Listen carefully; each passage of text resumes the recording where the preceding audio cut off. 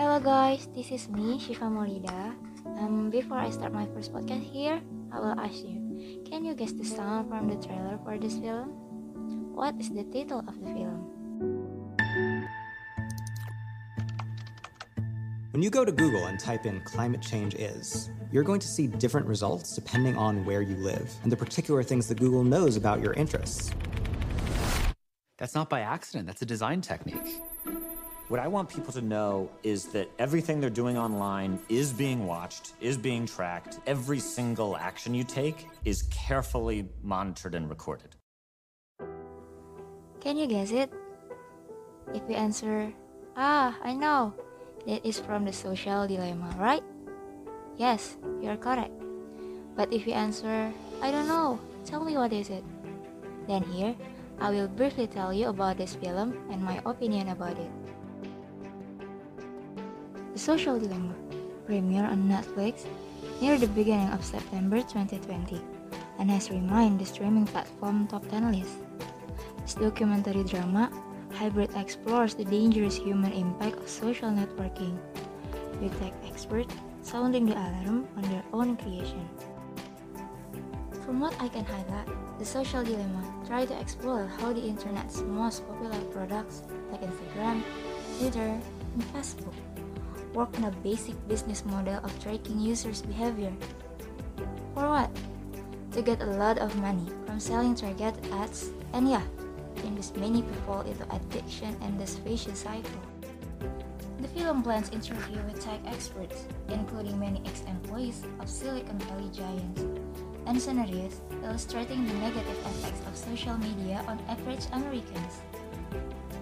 I like the employees' interviews.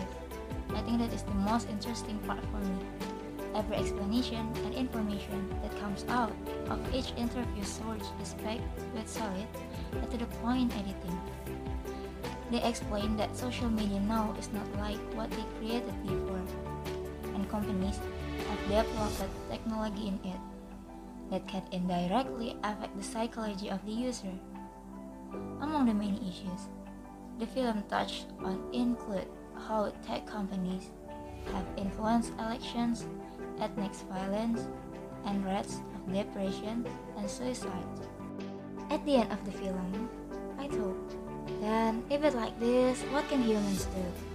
How lucky I am.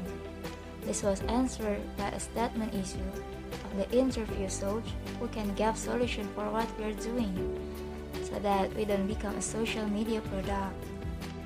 And when people ask my opinion, Shifa, what do you think about the use of social media for business purpose? Is it effective or dangerous? Well, I think social media has many benefits for business purpose. 1. Establishing continuity of communications with your exciting customer base and other interested followers help to remind them that you exist and what you offer and to retain their interest in your products or service. 2.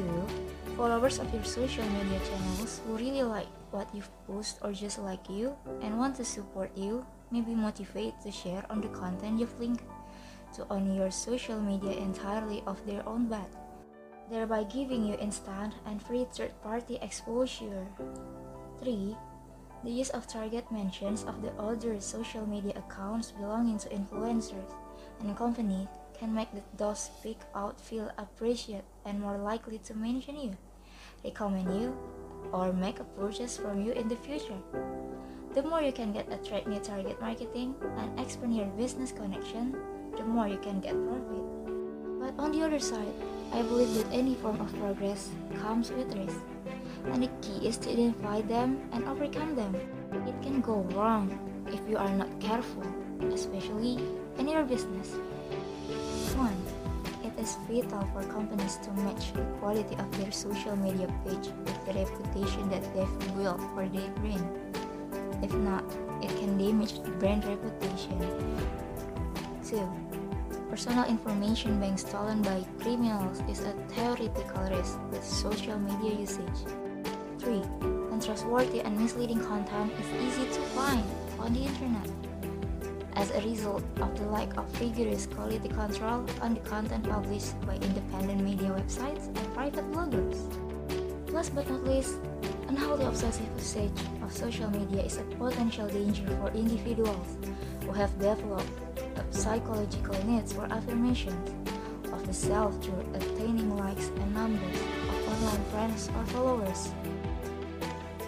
As the closing of this podcast, social media collectively are generally useful communication and marketing tools in the 21st century, but it pays to use them conscientiously so as to avoid potential pitfalls. I'm Shifa Maulida and see you guys on my next podcast. Bye-bye!